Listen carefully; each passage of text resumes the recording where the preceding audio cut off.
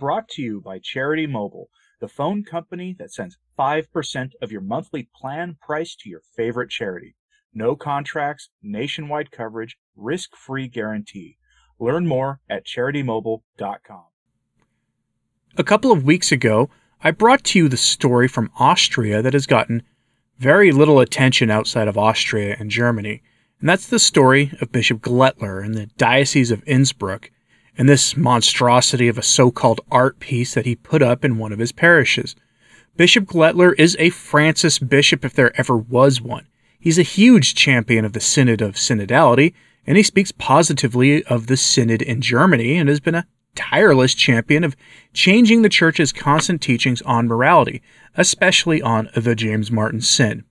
That bishop caused a stir in his country when he put up that piece of art, which was really just this year's version of the same thing the bishop puts up every year. You see, Bishop Glettler believes that Lent is the ideal time of year to put modern art up in his parishes, and every year he puts up sacrilegious art at Lent to celebrate the season. Sometimes there are art that is so obviously of a James Martin variety that it can't be denied, like last year's art piece. I expect that next Lent I'll have a video like this one to report to you the latest nasty art he's put up, and the total lack of pushback he's gotten from the Vatican on it. Except for one difference this year at least.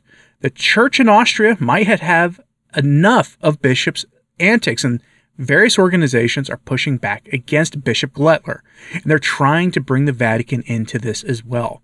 Which, might be a bad thing for Bishop Glettler, since his name is often very high on the list of bishops who are likely to be considered for the office of the Archbishop of Vienna in the near future. So, with the papal politics of this hovering in the background, headline from Cath.net. Bishop Glettler defends his works of art in the Church and insults Cath.net. Now, this outlet was the one who broke the story that I reported to you a couple of weeks ago.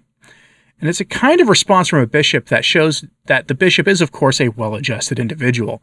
Instead of laughing off the criticism and providing some kind of reasonable-sounding explanation why this monstrosity of an art piece or this evil art pieces like it that he's placed in his church every Lent for like the last 6 years are apparently okay and just being understood, instead of doing that, he lashes out at the media organization who is criticizing his choices.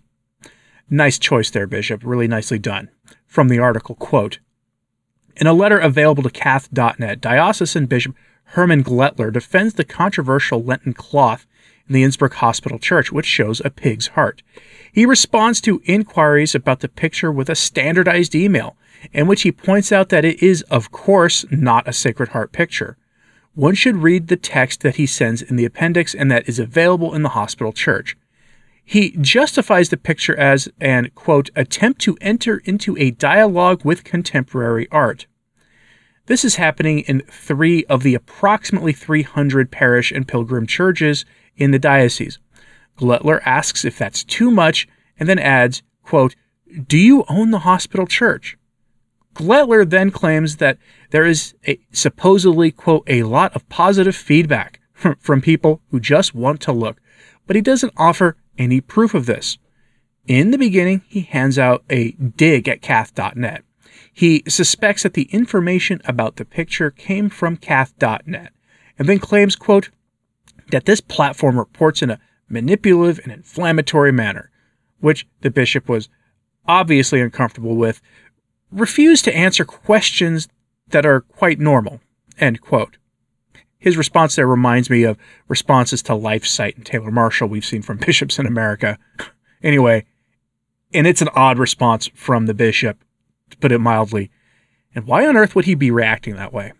He could have ignored the media questions entirely. But you see, he couldn't have ignored it because it looks like pressure is mounting on the bishop from outside the media. Headline from Cath.net. Bishop Glettler and the denigration of religious teachings. Will there be a complaint? As it turns out, Bishop Glettler is getting very defensive because there is a formal campaign being mounted by the laity to collect signatures for a petition to be submitted to Rome demanding the art be taken down, as well as a formal complaint likely to be made on the grounds of blasphemy to the Austrian government. This is the kind of attention and headache that the Vatican doesn't really want right now. This art posted in an Austrian church by a bishop known for being a strident voice for the synod on synodality and being an advocate for those living the James Martin sin. They don't want this kind of attention right now. This bishop is in every way the kind of bishop that Francis' church loves, and now he's creating a headache for the Vatican. And they're not going to be endeared to him or anything like that right now. This is not going to earn him any brownie points with Rome. So from the article, quote, "In the meantime, the Glettler affair has also reached the Vatican, as Cath.net was able to learn. Senior Curia members are aware of the matter. Glettler shakes heads there with his pseudo-art. Priests from the Diocese of Innsbruck, who wished not to be named, now describe Glettler as highly narcissistic. In reply emails to believers who criticize his action, these are letter responses to the laity, Glettler even informs the pastors of the believers with CC in emails with the intention of denunciation, incidentally without the consent of the critics," meaning he's bringing their parish priests into his arguments with them. In Austria, believers are now even considering reporting the Bishop of Innsbruck to the public prosecutor's office for degrading religious teachings and symbols, as Cath.net was able to learn. Incidentally, according to a legal expert, every citizen can file a complaint with the public prosecutor's office in Innsbruck without any problems. In the Austrian Penal Code, subsection 18888 STGB, on the subject of denigration of religious teaching, states, quote, "Anyone who publicly declares a person or thing that is the object of worship of a church or religious community existing in Austria, or a doctrine, legally permissible custom, or a legally permissible institution of such a church or religious community under circumstances in which his behavior is likely to cause justifiable annoyance, shall be punished with an imprisonment of up to 6 months or the fine of up to 360 daily rates." Glettler, who regularly swears by synodality in his sermons and speaks of, quote, "listening to one another," incidentally did not involve any committees or believers in this campaign, as Cath.net was able to learn. End quote. In other words, Austria has blasphemy laws on the books, and the laity are considering asking the government to enforce their blasphemy laws against the bishop of the church. Is this real life? Yes, apparently it is. And why this story isn't a major international story in the Catholic media, I don't know, but it really should be. And it's not just a petition campaign that has pushed back against Bishop Glettler's horrific taste in art. Missio Austria, which is a mission association that does the work of the office of the Pope in Austria and is one of 150 such organizations established around the world, is now pushing back against that horrific art and the bishop behind it. So again, we turn to Cath.net for this headline. Loca iste a Deus factus est, which translates to, "This is a piece made by God."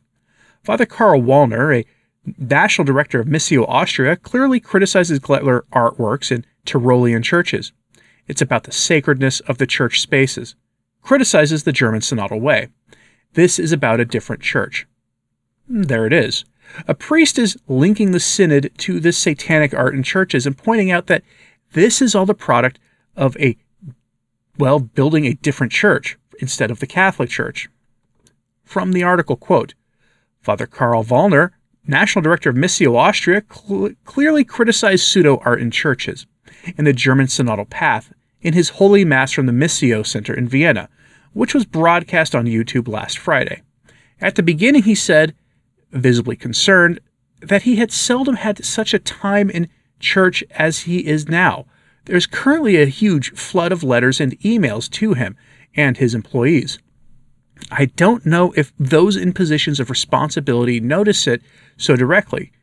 The hurt and confusion that is spreading today.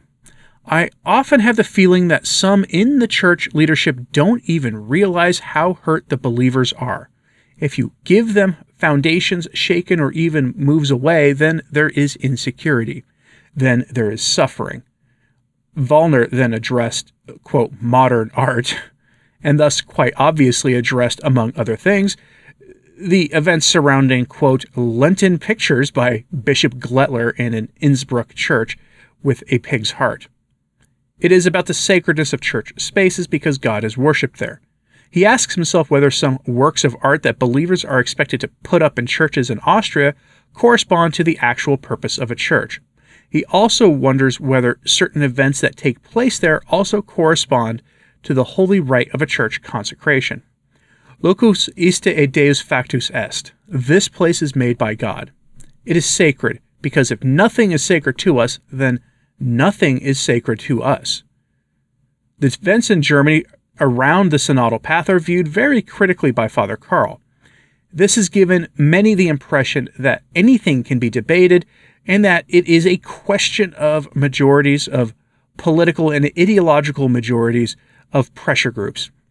The point here is that one would like to have a, quote, completely different church. We want a different church in the sense that we want a holy church, but we may also want a church without leadership and without sacraments, end quote. Speaking of making a different church, by the way, Cardinal Roche made headlines a couple of days ago by admitting that the reason that he, on behalf of Francis and Francis himself, are smashing the traditional Latin Mass, and by extension traditional religious communities, because that's also happening right now, is because at Vatican II the theology of the Church was changed, meaning the religion of the Catholic Church was changed at Vatican II. And as such, the Latin Mass fits the old Catholic Church but doesn't reflect the beliefs of the new Catholic Church. That is a categorical rejection of the hermeneutic of continuity, by the way, and also a categorical rejection of the indefectibility of the Church.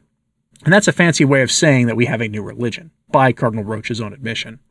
From the LifeSite news article on this, quote, "The theology of the Church has changed," argued Roche, "whereas before the priest represented at a distance all the people. They were channeled through this person who alone was celebrating the Mass.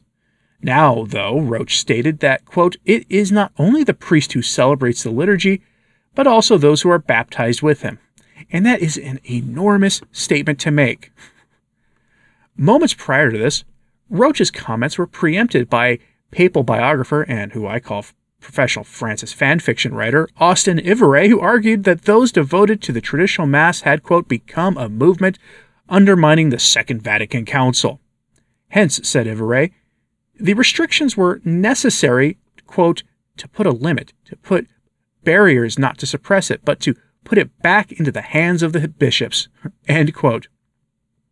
Now that article goes on to debunk Roche's claim, with quotes from pre-conciliar pontiffs writing on the Mass, and how the language used to describe the role of the priest and the laity in the Mass from before the Council and after is pretty much the same. It remains largely unchanged. The issue here is, of course, that Roche is correctly representing a particular radical faction's view of the Second Vatican Council and the impact it had on the Church, the Concilium faction, who are the progressive modernists. They, after the Council, were the ones who pushed the most radical changes in the parish life, including, the presence of girl altar boys, communion in the hand, Mass facing the people, in a more per-human being-centered worship, the abandonment of Gregorian chant in direct contravention of the documents of Vatican II, and the abandonment of the Latin language, again in direct contravention of the documents of Vatican II, among other radical changes not called for by the Council or by Paul VI, at least on paper. And that faction has been the dominant one in the Church at the ground level since the Council. And it's that thinking that leads directly to art in sacred spaces, like Bishop Glettler's pig heart in a conception-preventing device like you see now on screen again. And that's not saying anything about the wicked art he's placed in his parish in the past years that celebrates the James Martin sin in numerous grotesque ways. And now Bishop Glettler is likely to get attention from the Vatican, which he frankly probably does not want, at least not in this way, since it may undermine his ability to get a promotion that he almost desperately wants in the near future. Becoming the Bishop of Vienna often comes with becoming a cardinal. Imagine throwing that away over some really tasteless art. Now, I have to ask, do you think the Vatican will actually intervene here? Do you think Francis will even make some offhanded comment to the media or at an audience about this? Or maybe for once, some concrete action might be taken? Or is that just hoping for too much? Let me know in the comments, please. Like and subscribe if you haven't. It does help, as does sharing this on social media. That helps a lot too. As always, pray for the Church. I'm Anthony Stein. Ave Maria.